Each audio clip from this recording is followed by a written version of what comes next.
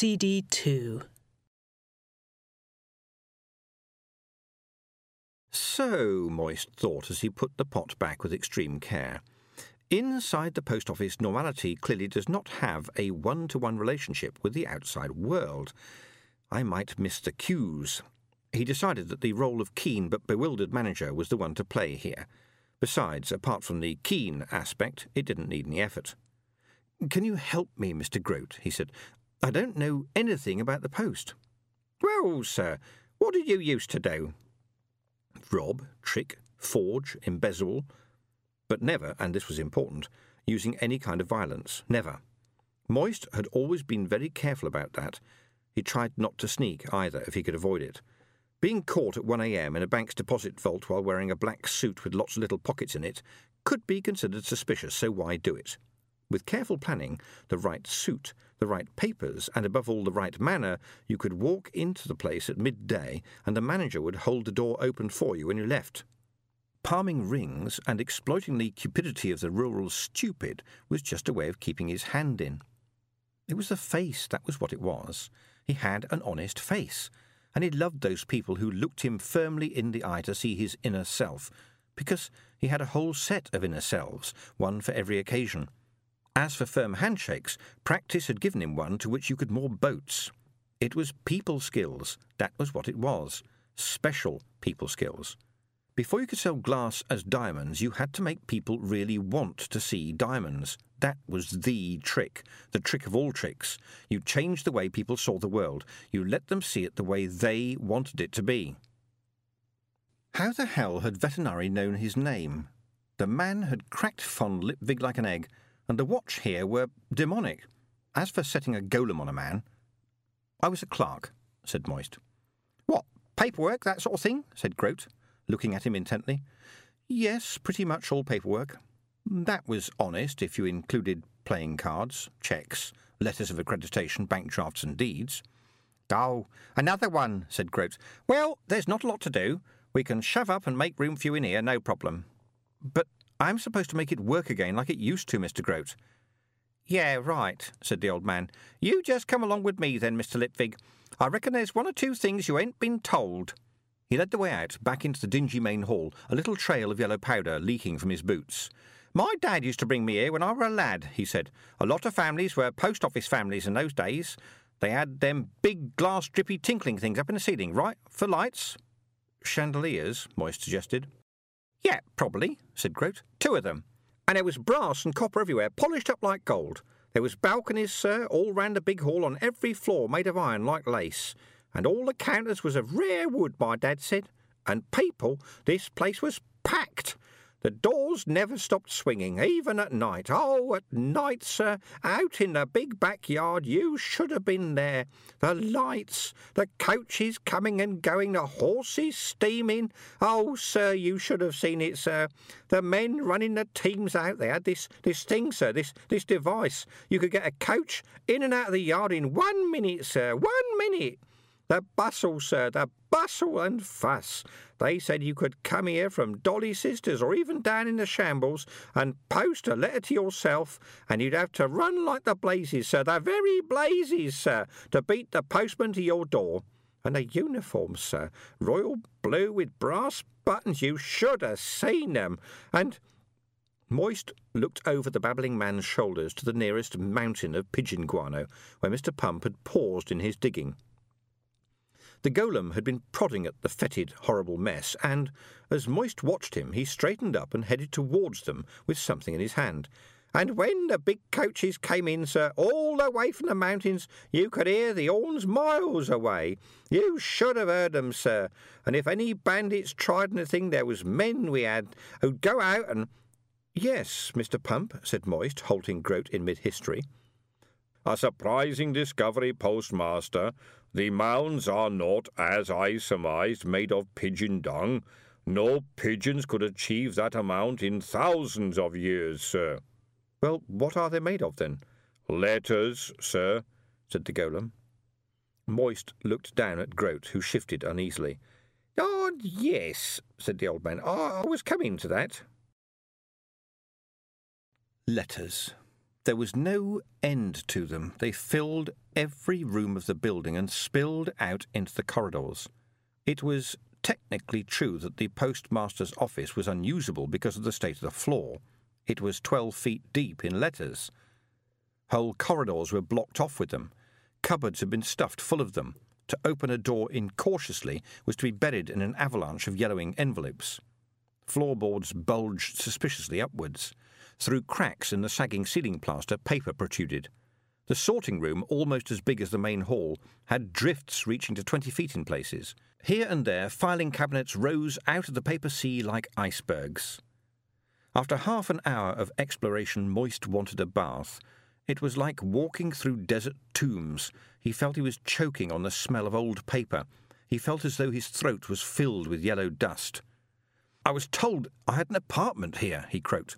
"Yes, sir," said Grote. "Me and the lad had a look for it the other day. I heard that it was on the other side of your office, so the lad went in on the end of a rope, sir. He said he felt a door, sir, but he'd sunk 6 feet under the mail by then, and he was suffering, sir, suffering, so I pulled him out." "The whole place is full of undelivered mail." They were back in the locker room. Grote had topped up the black kettle from a pan of water, and it was steaming. At the far end of the room, sitting at a neat little table by the stove, Stanley was counting his pins. "Pretty much, sir, except in the basements and the stables," said the old man, washing a couple of tin mugs in a bowl of not very clean water. "You mean even the My office is full of old mail, but they never filled the basements. Where's the sense in that?" "Oh, you couldn't use the basement, sir. Oh, no, not the basements," said Grote, looking shocked. "It's far too damp down there. The letters would be destroyed in no time." "Destroyed," said Moist flatly. "Nothing like damp for destroying things, sir," said Grote, nodding sagely. "Destroying mail from dead people to dead people," said Moist in the same flat voice. "We don't know that, sir," said the old man. "I mean, we've got no actual proof." "Well, no. After all, some of those envelopes are only 100 years old," said Moist. He had a headache from the dust and a sore throat from the dryness, and there was something about the old man that was grating on his raw nerves. He was keeping something back. "That's no time at all to some people. I bet the zombie and vampire population are still waiting by the letterbox every day, right?" "No need to be like that, sir," said Grote levelly. "No need to be like that. You can't destroy the mails. You just can't do it, sir. That's tampering with the mail, sir. That's not just a crime, sir. That's a sin," said Moist. "Oh, worse than a sin," said Grote, almost sneering. "For sins you're only in trouble with a god. But in my day, if you interfered with the mail, you'd be up against Chief Postal Inspector Rumbelow. Ha! And there's a big difference. Gods forgive." Moist searched for sanity in the wrinkled face opposite him. The unkempt beard was streaked with different colours, either of dirt, tea, or random celestial pigment. Like some hermit, he thought. Only a hermit would wear a wig like that. "Sorry," he said.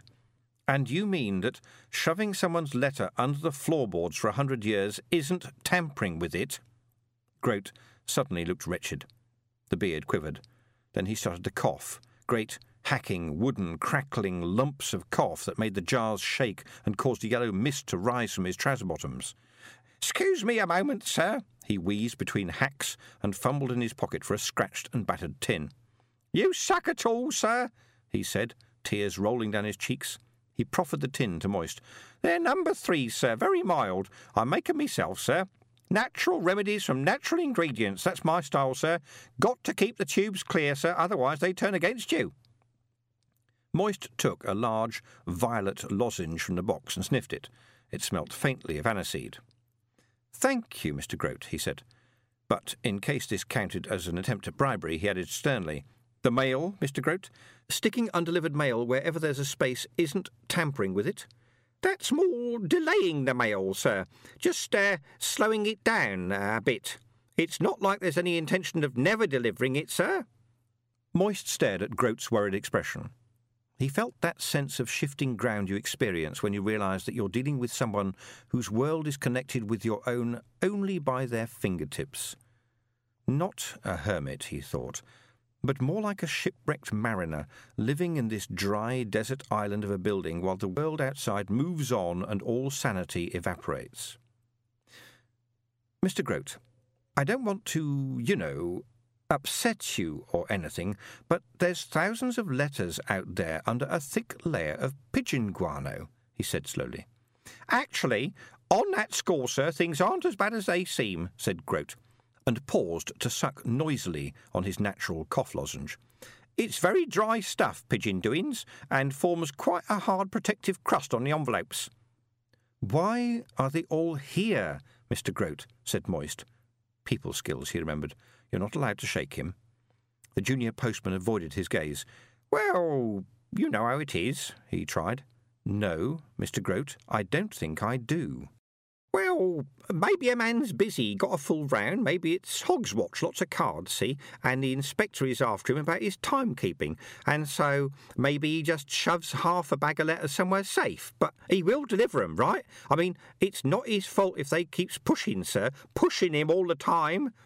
Then it's tomorrow, and he's got an even bigger bag, because they're pushing all the time, so he reckons, I'll just drop a few off today, too, because it's my day off on Thursday, and I can catch up then. But you see, by Thursday he's behind by more than a day's work because they keep on pushing. And he's tired anyway, tired as a dog. So then he says to himself, got some leave coming up soon, but he gets his leave and by then, well, it all got very nasty towards the end. There was unpleasantness. We'd gone too far, sir, that's what it was. We'd tried too hard. Sometimes things smash so bad it's better to leave it alone than try and pick up the pieces. I mean, where would you start?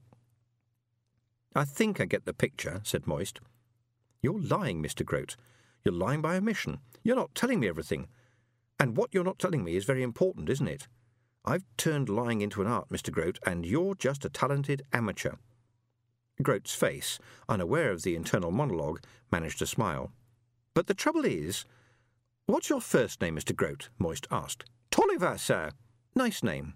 The thing is, Tolliver, that the picture I see in your description is what I might refer to, for the purposes of the analogy, as a cameo, whereas all this, Moist waved his hand to include the building and everything it contained, is a full-size triptych showing scenes from history, the creation of the world, and the disposition of the gods, with a matching chapel ceiling portraying the glorious firmament and a sketch of a lady with a weird smile thrown in for good measure. Tolliver, I think you are not being frank with me. Sorry about that, sir, said Grote, eyeing him with a sort of nervous defiance. I could have you sacked, you know, said Moist, knowing that this was a stupid thing to say. You could, sir, you could try doing that, said Grote quietly and slowly, but I'm all you got apart from a lad, and you don't know nothing about the post office, sir. You don't know nothing about the regulations, neither. I'm the only one that knows what needs doing round here. You wouldn't last 5 minutes without me, sir. You wouldn't even see the inkwells get filled every day. Inkwells? Filling inkwells, said Moist. This is just an old building full of dead paper. We have no customers. Got to keep the inkwells filled, sir. Post office regulations, said Grote in a steely voice. Got to follow regulations, sir. For what? It appears we don't accept any mail or deliver any mail. We just sit here. No, sir, we don't just sit here, said Grote patiently. We follow the post office regulations. Fill the inkwells, polish the brass. You don't sweep up the pigeon shit. Oddly enough, that's not in the regulations, sir, said the old man. Truth is, sir, no one wants us any more. It's all the clacks now, the damn clacks, clack, clack, clack, clack. Everyone's got a clacks tower now, sir, that's the fashion. Fast as the speed of light, they say. Ha! It's got no soul, sir, no heart. I hates 'em. But we're ready, sir. If there was any mail, we'd deal with it, sir. We'd spring into action, sir, spring into action. But there ain't. Of course there isn't. It's clearly sunk into this town long ago that you might as well throw your letters away as give them to the post office. No, sir, wrong again. They're all kept, sir. That's what we do, sir. We keep things as they are. We try not to disturb things, sir, said Grote quietly. We try not to disturb anything. The way he said it made Moist hesitate. What kind of anything? He said. Oh, nothing, sir. We just go carefully. Moist looked around the room. Did it appear smaller? Did the shadows deepen and lengthen? Was there a sudden cold sensation in the air? No, there wasn't. But an opportunity had definitely been missed, Moist felt. The hairs on the back of his neck were rising. Moist had heard that this was because men had been made out of monkeys, and it meant that there was a tiger behind you. In fact, Mr. Pump was behind him, just standing there, eyes burning more brightly than any tiger had ever managed. This was worse. Tigers couldn't follow you across the sea, and they had to sleep. He gave up. Mr. Grote was in some strange, musty little world of his own. "Do you call this a life?" he said. For the first time in this conversation, Mr. Grote looked at him squarely in the eye. "Much better than a death, sir," he said. Mr. Pump followed Moist across the main hall and out of the main doors, at which point Moist turned on him. "All right. What are the rules here?" he demanded. "Are you going to follow me everywhere? You know I can't run." "You are allowed autonomous movement within the city and environs," the golem rumbled. "But until you are settled in, I am also instructed to accompany you for your own protection." "Against who? Someone annoyed that their great-granddaddy's mail didn't turn up?" "I couldn't say, sir." "I need some fresh air. What happened in there? Why is it so creepy? What happened to the post office?" "I couldn't say, sir," said Mr. Pump placidly. "You don't know, but it's your city," said Moist sarcastically. "Have you been stuck at the bottom of a hole in the ground for the last 100 years?" "No, Mr. Lipwig," said the golem. "Well, why can't—" Moist began. "It was 240 years, Mr. Lipwig," said the golem. "What was?" "The time I spent at the bottom of the hole in the ground, Mr. Lipwig." "What are you talking about?" said Moist. "Why, the time I spent at the bottom of the hole in the ground, Mr. Lipwig. Pump is not my name, Mr. Lipwig. It is my description. Pump 19 to be precise. I stood in the bottom of a hole 100 feet deep and pumped water for 240 years, Mr. Lipwig. But now I am ambulating in the sunlight. This is better, Mr. Lipwig. This is better." That night, Moist lay staring at the ceiling. It was 3 feet from him. Hanging from it, a little distance away, was a candle in a safety lantern. Stanley had been insistent about that, and no wonder. This place would go up like a bomb. It was the boy who showed him up here. Grote was sulking somewhere. He'd been right, damn him. He needed Grote. Grote practically was the post office. It had been a long day, and Moist hadn't slept well last night, what with being upside down over Mr. Pump's shoulder and occasionally kicked by the frantic horse.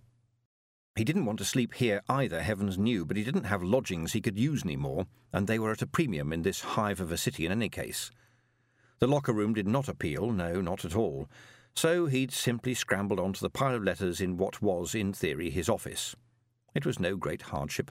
A man of affairs such as he had to learn to sleep in all kinds of situations, often while mobs were looking for him a wall's thickness away. At least the heaps of letters were dry and warm and weren't carrying edged weapons. Paper crackled underneath him as he tried to get comfortable. Idly, he picked up a letter at random. It was addressed to someone called Antimony Parker at 1 Lobinclout, and on the back, in capitals, it said SWALK. He eased it open with a fingernail. The paper inside all but crumbled at his touch. "My very dearest Timony, yes, why should a woman, sensible to the great honour that a man is doing her, play the coy minx at such a time? I know you have spoken to Papa, and of course I consent to becoming the wife of the kindest, most wonderful—" Moist glanced at the date on the letter. It had been written 41 years ago.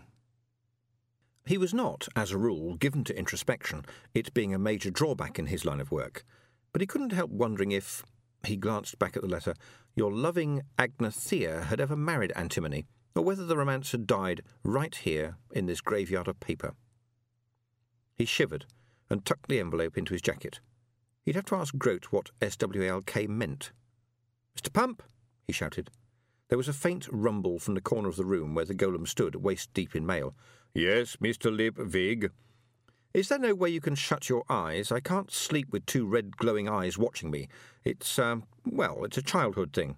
"Sorry, Mr. Lipwig. I could turn my back." "That won't work. I'd still know they're there. Anyway, the glow reflects off the wall. Look, where would I run to? The golem gave this some thought. I will go and stand in the corridor, Mr. Lipwig, he decided, and began to wade towards the door. You do that, said Moist. And in the morning, I want you to find my bedroom, OK? Some of the offices still have space near the ceiling. You can move the letters into there.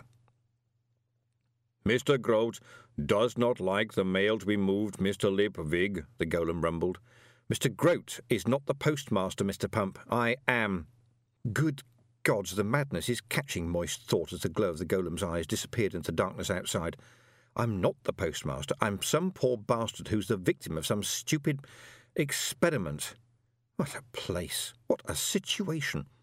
What kind of man would put a known criminal in charge of a major branch of government? Apart from, say, the average voter. He tried to find the angle, the way out, but all the time a conversation kept bouncing off the insides of his brain. Imagine a hole 100 feet deep and full of water. Imagine the darkness. Imagine at the bottom of the hole a figure roughly of human shape, turning in that swirling darkness a massive handle once every 8 seconds. Pump, pump, pump, for 240 years. You didn't mind? Moist had asked. You mean, did I harbour resentment, Mr. Lipwig? But I was doing useful and necessary work. Besides, there was much for me to think about. At the bottom of 100 feet of dirty water? What the hell did you find to think about? Pumping, Mr. Lipwig. And then, the golem said, had come cessation and dim light, a lowering of levels, a locking of chains, movement upwards, emergence into a world of light and colour and other golems. Moist knew something about golems. They used to be baked out of clay thousands of years ago and brought to life by some kind of scroll put inside their heads, and they never wore out, and they worked all the time. You saw them pushing brooms or doing heavy work in timber yards and foundries. Most of them you never saw at all. They made the hidden wheels go round, down in the dark, and that was more or less the limit of his interest in them. They were, almost by definition, honest. But now the golems were freeing themselves. It was the quietest, most socially responsible revolution in history. They were property, and so they saved up and bought themselves. Mr. Pump was buying his freedom by seriously limiting the freedom of Moist. A man could get quite upset about that. Surely that wasn't how freedom was supposed to work. Ye gods, thought Moist, back in the here and now. No wonder Grote sucked cough sweets all the time. The dust in this place would choke you. He rummaged in his pocket and pulled out the diamond-shaped cough lozenge that the old man had given him. It looked harmless enough. 1 minute later, after Mr. Pump had lurched into the room and slapped him heavily on the back, the steaming lozenge was stuck to the wall on the far side of the room, where by morning it had dissolved quite a lot of the plaster. Mr. Grote took a measured spoonful of tincture of rhubarb and cayenne pepper to keep the tubes open, and checked that he still had the dead mole around his neck to ward off any sudden attack of doctors. Everyone knew doctors made you ill. It stood to reason. Nature's remedies were the trick every time, not some hellish potion made of God's knew what. He smacked his lips appreciatively. He'd put fresh sulphur in his socks tonight, too, and he could feel it doing him good. 2 candle lanterns glowed in the velvet, papery darkness of the main sorting office. The light was shining through the outer glass, filled with water so that the candle would go out if it was dropped. It made the lanterns look like the lights of some abyssal fish from the squiddy, iron-hard depths. There was a little glugging noise in the dark. Grote corked his bottle of elixir and got on with business. "Be the inkwells filled, apprentice postman Stanley?" Grote intoned. "I, Junior Postman Grote, full to a depth of 1/3 of 1 inch from the top, as per Post Office Counter Regulations, Daily Observances, Rule C18, said Stanley. There was a rustle as Grote turned the pages of a huge book on the lectern in front of him. "Can I see the picture, Mr. Grote?" Grote smiled. It had become part of the ceremony, and he gave the reply he gave every time. "Very well, but this is the last time. It's not good to look too often on the face of a god," he said. or any other part. But you said there used to be a gold statue of him in the big hall, Mr. Grote. People must have looked on it all the time. Grote hesitated, but Stanley was a growing lad. He'd have to know sooner or later. Mind you, I don't reckon people used to look at his face much, he said. They looked more at the, wings. On his hat and ankles, said Stanley, so he could fly the messages at the speed of messages. A little bead of sweat dripped off Grote's forehead. Mostly on his hat and ankles, yes, he said. But not only there. Stanley peered at the picture. Oh, yes. I've never noticed them before. He's got wings on. The fig leaf, said Grote quickly. That's what we call it. Why's he got a leaf there? Said Stanley. Oh, they all had them in the olden days, 'cause of being classical, said Grote, relieved to be shifting away from the heart of the matter. It's a fig leaf off a fig tree. Ha ha! The joke's on them. There's no fig trees round here, said Stanley, in the manner of one exposing the flaw in a long-held dogma. Yes, Dad, very good. But it was a tin one anyway, said Grote, with patience. And the wings, said the boy. Well, I suppose they thought that the more wings the better, said Grote. Yes, but supposing his hat wings and his ankle wings stopped working, he'd be held up by... Stanley, it's just a statue. Don't get so excited. Calm down. You don't want to upset them. Stanley hung his head. They've been whispering to me again, Mr. Grote, he confided in a low voice. Yes, Stanley, they whisper to me too. I remember them last time talking in the night, Mr. Grote, said Stanley, his voice trembling. I shut my eyes and I kept seeing the writing. Yes, Stanley, don't worry about it. Try not to think about it. It's Mr. Lipstick's fault stirring them up. Leave well alone, I say. They never listen, and then what happens? They find out the hard way. It seems like only yesterday those watchmen drawing that chalk outline around Mr. Mutable, said Stanley, beginning to tremble. He found out the hard way. Calm down, said Grote, patting him gently on the shoulder. You'll set them off. Think about pins. But it's a cruel shame, Mr. Grote, them never being alive long enough to make you senior postman. Grote sniffed. Oh, that's enough of that. That's not important, Stanley, he said, his face like thunder. Yes, Mr. Grote, but you're an old man, and you're only a junior postman, Stanley persisted. I said that's enough, Stanley. Now, just raise that lamp again, will you? Good. That's better. I'll read a page of the regulations. That always quietens them down. Grote cleared his throat. I shall now read from the Book of Regulations, Delivery Times, Metropolitan, Sundays and Octadays excepted, he announced to the air, as follows. The hours by which letters should be put into the receiving houses in town for each delivery within the city walls of Ankh-Morpork are as the following. Overnight by 8 o'clock in the evening for the first delivery. Morning by 8 o'clock for the second delivery. Morning by 10 o'clock for the third delivery.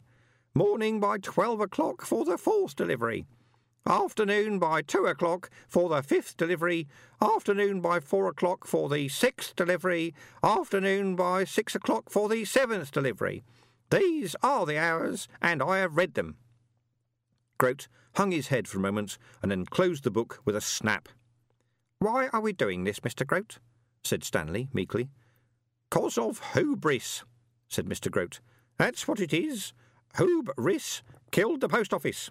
Hubris and greed and bloody stupid Johnson and the new pie. A pie, Mr. Grote? How could a pie... Don't ask, Stanley. It gets complicated and there's nothing in it about pins. They put out the candles and left. When they were gone, a faint whispering started. Chapter 3. Our Own Hand or None, in which our hero discovers the world of pins. The Greengrocer's Apostrophe. SWALK. The Path of Fate. The Golem Lady.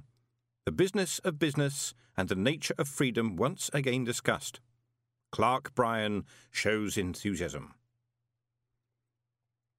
Rise and shine, Mr. Lipwig, your second day as postmaster. Moist opened one crusted eye and glared at the golem. Oh, so you're an alarm clock too, he said. Ah, my tongue. It feels like it was caught in a mouse-trap. He half-crawled, half-rolled across the bed of letters and managed to stand up just outside the door. "I need new clothes," he said, "and food, and a toothbrush. I'm going out, Mr. Pump. You are to stay here. Do something. Tidy the place up. Get rid of the graffiti on the walls, will you? At least we can make the place look clean." "Anything you say, Mr. Lipwig." "Right," said Moist, and strode off for one stride and then yelped. "Be careful of your ankle, Mr. Lipwig," said Mr. Pump. "And another thing," said Moist, hopping on one leg. "How can you follow me?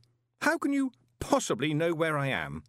"Karmic signature, Mr. Lipwig," said the golem. "And that means what exactly?" Moist demanded. "It means I know exactly where you are, Mr. Lipwig." The pottery face was impassive. Moist gave up. He limped out into what, for this city, was a fresh, new morning.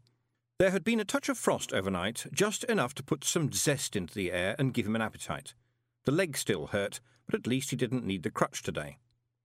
Here was Moist von Lipwig walking through the city. He'd never done that before. The late Alfred Spangler had, and so had Mundo Smith and Edwin Streep and half a dozen other personas that he'd donned and discarded. Oh, he'd been Moist inside. What a name. Yes, he'd heard every possible joke, but they had been on the outside between him and the world. Edwin Streep had been a work of art. He'd been a lack-of-confidence trickster and needed to be noticed. He was so patently, obviously bad at running a bent find-the-lady game and other street scams that people positively queued up to trick the dumb trickster and walked away grinning, right up to the point when they'd tried to spend the coins they'd scooped up so quickly. There's a secret art to forgery, and Moist had discovered it. In a hurry, or when excited, people will complete the forgery by their own cupidity. They'll be so keen to snatch the money from the obvious idiot that their own eyes fill in all the little details that aren't quite there on the coins they so quickly pocket. All you needed to do was hint at them. But that was just for starters. Some customers never even discovered that they'd put fake coins in their purse, thus revealing to the incompetent Streep in which pocket they kept it. Later on they learned that Streep might be rubbish with a deck of cards, but also that this lack was more than made up for by his exceptional skill as a pickpocket. Now Moist felt like a peeled prawn. He felt as though he'd stepped out naked, and yet still no one was taking any notice. There were no cries of, "Hey you," no shouts of, "That's him." He was just another face in the crowd. It was a strange new feeling. He'd never really had to be himself before. He celebrated by buying a street directory from the Guild of Merchants and had a coffee and a bacon sandwich while he thumbed, greasily, through it for the list of bars. He didn't find what he was looking for there, but he did find it in the list of hairdressers, and grinned when he did so. It was nice to be right. He also found a mention of Dave's Pin Exchange, up in Dolly Sisters, in an alley between a house of negotiable affection and a massage parlour. It bought and sold pins to pin fanciers. Moist finished his coffee with a look on his face which those who knew him well, a group consisting in fact of absolutely nobody, would have recognised as the formation of a plan. Ultimately, everything was all about people. If he was going to be staying here for a while, he'd make himself comfortable. He went for a walk to the self-styled home of acuphilia. It was like lifting an unregarded stone and finding a whole new world. Dave's Pin Exchange was the kind of small shop where the owner knows every single one of his customers by name. It was a wonderful world, the world of pins. It was a hobby that could last you a lifetime. Moist knew this because he expended $1 on Pins by J. Lanugo Owlsbury, apparently the last word on the subject. Everyone had their funny little ways, Moist conceded, but he wasn't entirely at home among people who, if they saw a pin-up, would pay attention to the pins. Some of the customers browsing the book racks, misdraws, double pointers and flaws, pins of Uberwald and Genua, first steps in pins, adventures in acuphilia, and staring covetously at the rack of pins laid out under glass, had an intensity of expression that frightened him. They looked a bit like Stanley. They were all male. Clearly, women weren't natural pinheads. He found Total Pins on the bottom rack. It had a smudgy, home-produced look, and the print was small and dense and lacked such subtleties as paragraphs and, in many cases, punctuation. The common comma had looked at Stanley's expression and decided not to disturb him. When Moist put the little magazine on the counter, the shop's owner, a huge, bearded man with dreadlocks, a pin through his nose, a beer belly belonging to 3 other people, and the words death or pins tattooed on a bicep, picked it up and tossed it back down dismissively. "Sure about that, sir?" he said. "We've got Pins Monthly, new pins, practical pins, modern pins, Pins Extra, Pins International, Talking Pins, Pins World, World Pins, World of Pins, Pins and Pinneries." Moist's attention wandered off for a while, but came back in time to catch the Accuphile Digest, Extreme Pins, Stifter, that's from Uberwald, very good if you collect foreign pins, Beginning Pins, that's a part work, sir, with a new pin every week, Pin Times, and, here the big man winked, Back Alley Pins. "I noticed that one," said Moist. "It has lots of pictures of young women in leather." "Yes, sir, but to be fair, they're generally holding pins." "So, then, it's still Total Pins for you, is it?" he added, as if giving a fool one last chance to repent of his folly. "Yes," said Moist. "What's wrong with it?" "Oh, nothing. Nothing at all." Dave scratched his stomach thoughtfully. "It's just that the editor is a bit what?" said Moist. "Well, we think he's a bit weird about pins, to tell you the truth." Moist looked around the shop. "Really?" he said. Moist went to a nearby cafe and leafed through the magazine. One of the skills of his previous life had been an ability to pick up just enough about anything to sound like an expert, at least to non-experts. Then he returned to the shop. Everyone had their levers.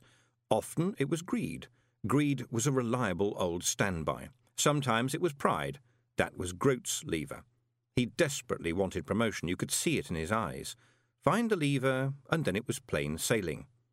Stanley, now. Stanley would be easy. Big Dave was examining a pin under a microscope when Moist returned to the shop. The rush hour for pin buying must have been nearly over, because there were only a few laggards ogling the pins under glass or thumbing through the racks. Moist sidled over the counter and coughed. "Yes, sir," said Big Dave, looking up from his work. "Back again, eh? They get to you, don't they? Seen anything you like?" "A packet of pre-perforated pin papers and a 10-penny lucky dip bag, please," said Moist loudly. The other customers looked up for a moment as Dave pulled the packets off their rack and then looked down again. Moist leaned over the counter.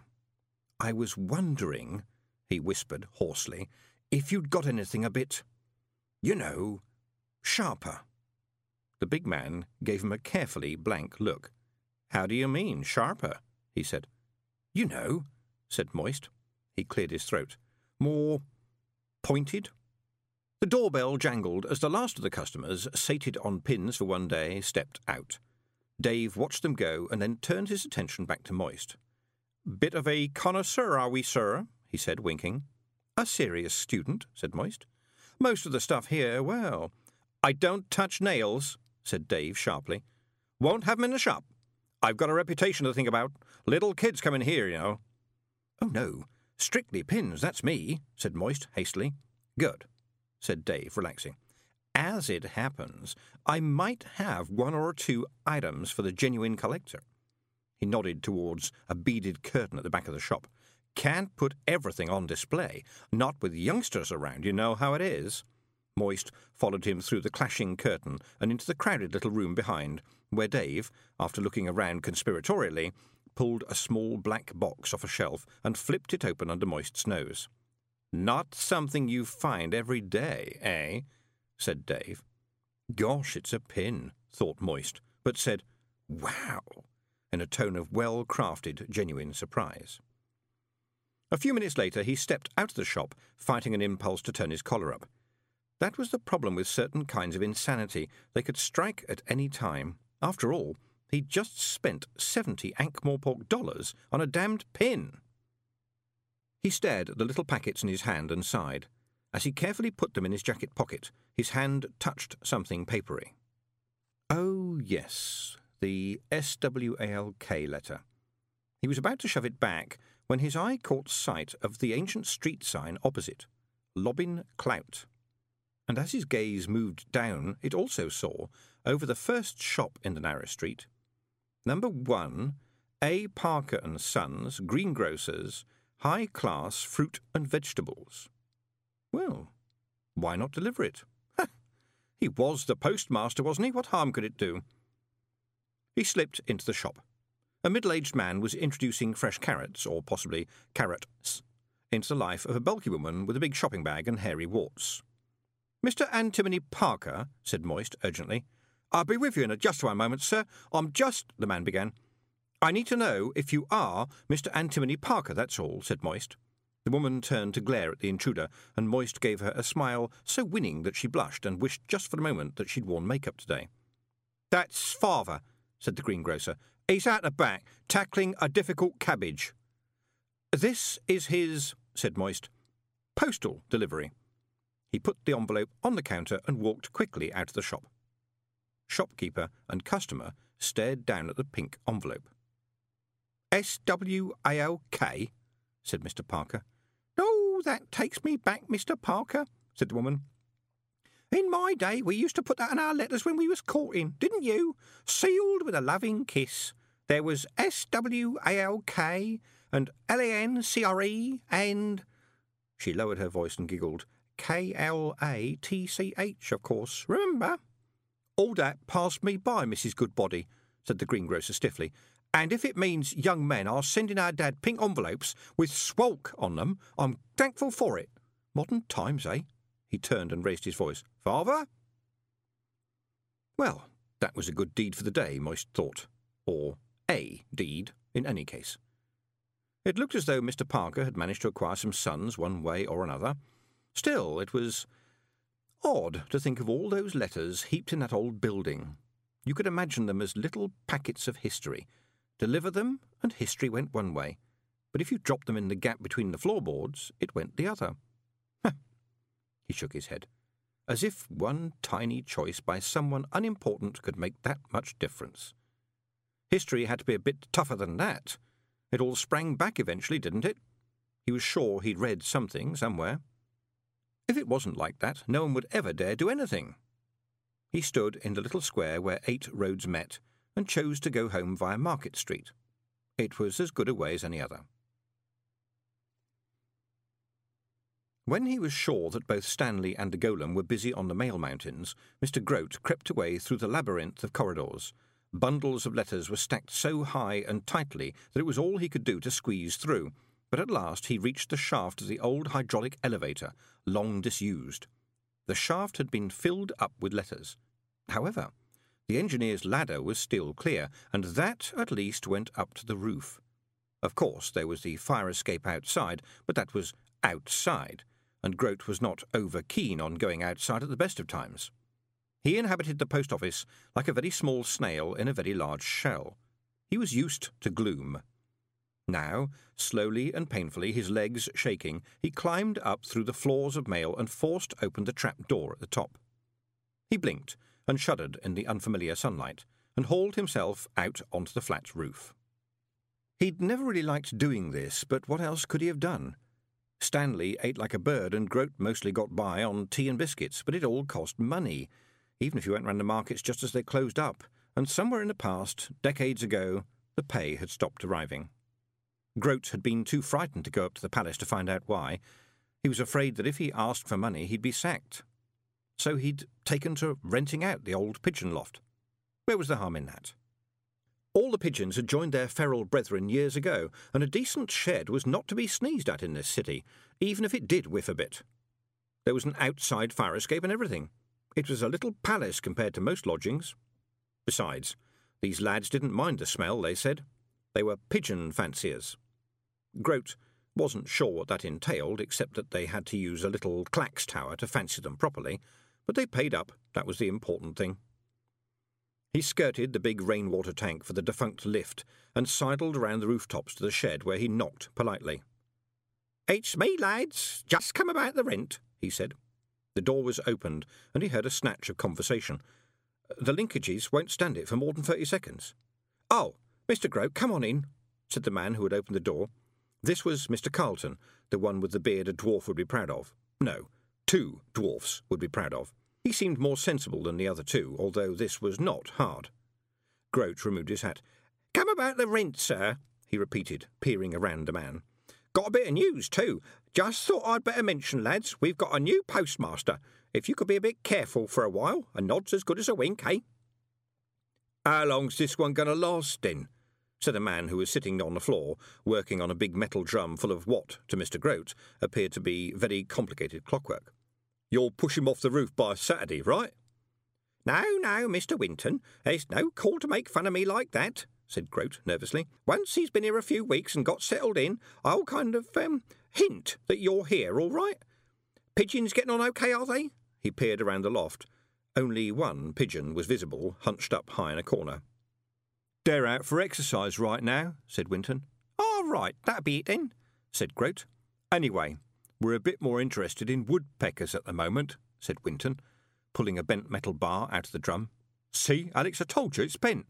And 2 gears are stripped bare." "Woodpeckers?" said Grote. There was a certain lowering of the temperature, as if he'd said the wrong thing. "That's right, woodpeckers," said a third voice. "Woodpeckers, Mr. Emery?" The third pigeon fancier always made Grote nervous. It was the way his eyes were always on the move, as if he was trying to see everything at once. And he was always holding a tube with smoke coming out of it, or another piece of machinery.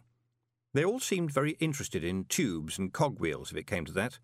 Oddly enough, Grote had never seen them holding a pigeon. He didn't know how pigeons were fancied, but he assumed that it had to be close up. "Yes, woodpeckers," said the man, while the tube in his hand changed colour from red to blue.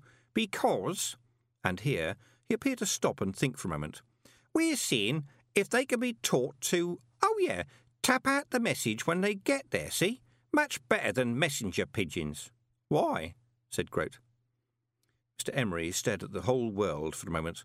"Because they can deliver messages in the dark," he said. "Well done," murmured the man, dismantling the drum. "Ah, could be a lifesaver, I can see that," said Grote. "Can't see it beating the clacks, though." "That's what we want to find out," said Winton. "But we'd be very grateful if you didn't tell anyone about this," said Carlton quickly. "Here's your $3, Mr. Grote. We wouldn't want other people stealing our idea, you see." "Lips are sealed, lads," said Grote. "Don't you worry about it. You can rely on Grote." Carlton was holding the door open. "We know we can. Goodbye, Mr. Grote." Grote heard the door shut behind him as he walked back across the roof. Inside the shed, there seemed to be an argument starting. He heard someone say, "What did you have to go and tell him that for?"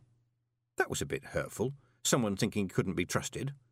And, as he eased his way down the long ladder, Grote wondered if he ought to have pointed out that woodpeckers wouldn't fly in the dark. It was amazing that bright lads like them hadn't spotted this flaw.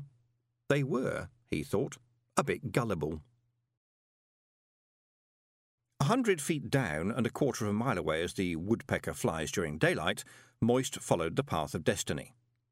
Currently it was leading him through a neighbourhood that was on the downside of whatever curve you hoped you'd bought your property on the upside of. Graffiti and rubbish were everywhere here. They were everywhere in the city if it came to that, but elsewhere the garbage was better quality rubbish and the graffiti were close to being correctly spelled. The whole area was waiting for something to happen, like a really bad fire. And then he saw it. It was one of those hopeless little shop fronts that houses enterprises with a lifetime measured in days, like giant clearance sale of socks with 2 heels each, tights with 3 legs and shirts with 1 sleeve 4 feet long. The window was boarded over, but just visible behind the graffiti above it were the words, "The Golem Trust." Moist pushed open the door. Glass crunched under his feet. A voice said, "Hands where I can see them, mister." He raised his hands cautiously while peering into the gloom.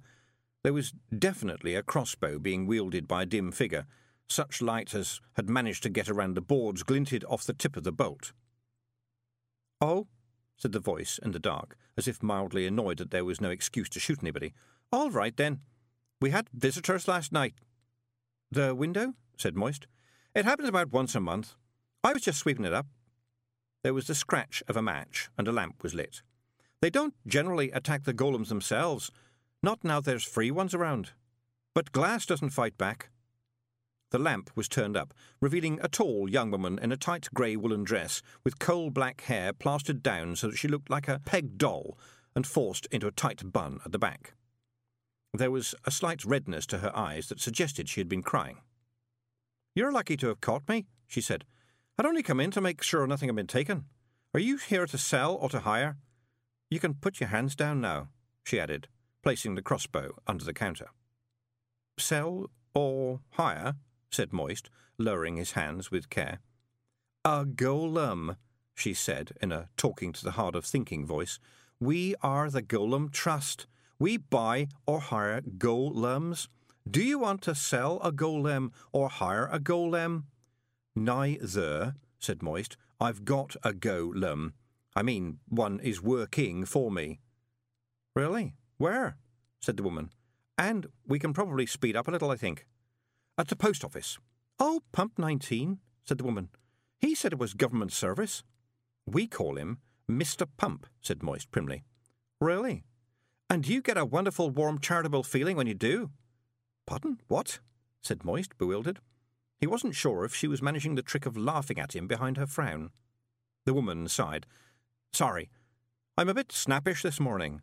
A brick landing on your desk does that to you. Let's just say they don't see the world in the same way as we do, okay? They've got feelings, in their own way, but they're not like ours. Anyway, how can I help you, Mr. von Lipwig?" said Moist, and added, "Moist von Lipwig," to get the worst over with. But the woman didn't even smile. "Lipwig, small town near Uberwald," she said, picking up a brick from the broken glass and debris on her desk, regarding it critically, and then turning to the ancient filing cabinet behind her and filing it under B. "Chief export, it's famous dogs, of course. Second most important export, it's beer, except during the 2 weeks of Sektoberfest, when it exports second-hand beer, probably." "I don't know. We left when I was a kid," said Moist. "As far as I'm concerned, it's just a funny name." "Try Adorabelle Deerheart sometime," said the woman. "Ah, that's not a funny name," said Moist. "Quite," said Adorabelle Deerheart. "I now have no sense of humour whatsoever. Well, now that we've been appropriately human towards one another, what exactly was it you wanted?" "Look, Veterinary has sort of lumbered me with with Pump 19 as an assistant, but I don't know how to treat—" Moist sought in the woman's eyes for some clue as to the politically correct term and plumped for him. "What? Just treat him normally? You mean normally for a human being, or normally for a pottery man filled with fire?" To Moist's astonishment, Adorabelle Deerheart took a packet of cigarettes out of a desk drawer and lit one. She mistook his expression and proffered the pack. "No, thanks," he said, waving it away. Apart from the occasional old lady with a pipe, he'd never seen a woman smoke before. It was strangely attractive, especially since, as it turned out, she smoked a cigarette as if she had a grudge against it, sucking the smoke down and blowing it out almost immediately. "You're getting hung up about it all right," she said. When Miss Deerheart wasn't smoking, she held the cigarette at shoulder height, the elbow of her left arm cupped in her right hand. There was a definite feel about Adorabelle Deerheart that a lid was only barely holding down an entire womanful of anger. "Yes, I mean," Moist began. "Ha! It's just like the campaign for equal heights and all that patronising stuff they spout about dwarfs and why we shouldn't use terms like small talk and feeling small. Golems don't have any of our baggage about who am I, why am I here, okay, because they know. They were made to be tools, to be property, to work. Work is what they do. In a way, it's what they are. End of existential angst." Miss Deerheart inhaled and then blew out the smoke in one nervous movement. "And then stupid people go around calling them persons of clay and Mr. Spanner and so on, which they find rather strange. They understand about free will. They also understand that they don't have it. Mind you, once a golem owns himself, it's a different matter."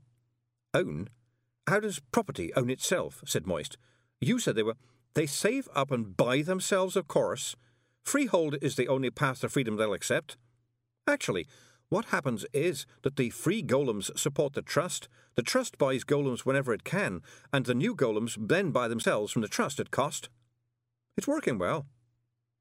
The free golems earn 24/8, and there's more and more of them. They don't eat, sleep, wear clothes, or understand the concept of leisure. The occasional tube of ceramic cement doesn't cost much. They're buying more golems every month now and paying my wages, and the iniquitous rent the landlord of this dump is charging because he knows he's renting the golems. They never complain, you know. They pay whatever's asked. They're so patient it could drive you nuts. Tube of ceramic cement, thought Moist.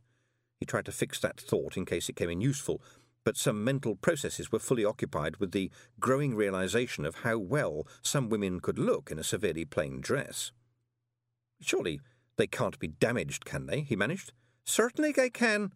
A sledgehammer on the right spot would really mess one up.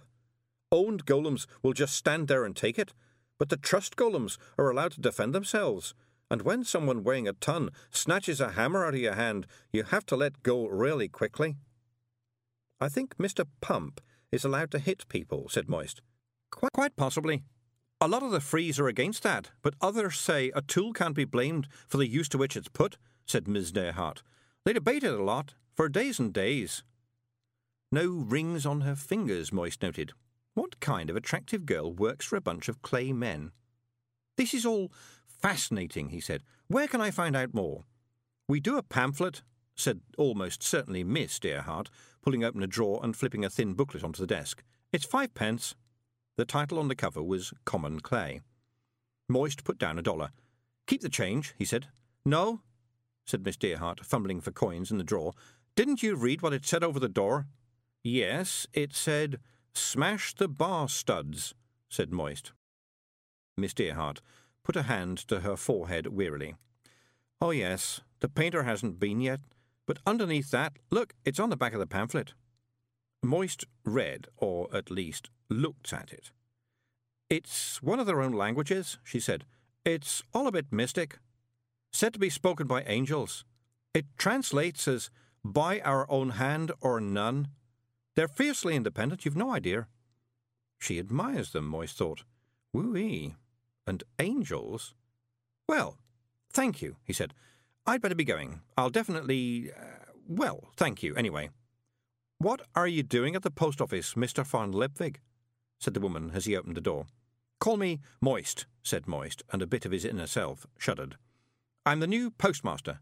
No kidding, said Miss Derhart. Then I'm glad you've got Pump 19 with you. The last few postmasters didn't last long, I gather. I think I heard something about that, said Moist cheerfully. It sounds as though things were pretty bad in the olden days. Miss Derhart's brow wrinkled. Olden days, she said. Last month was olden days? End of CD 2.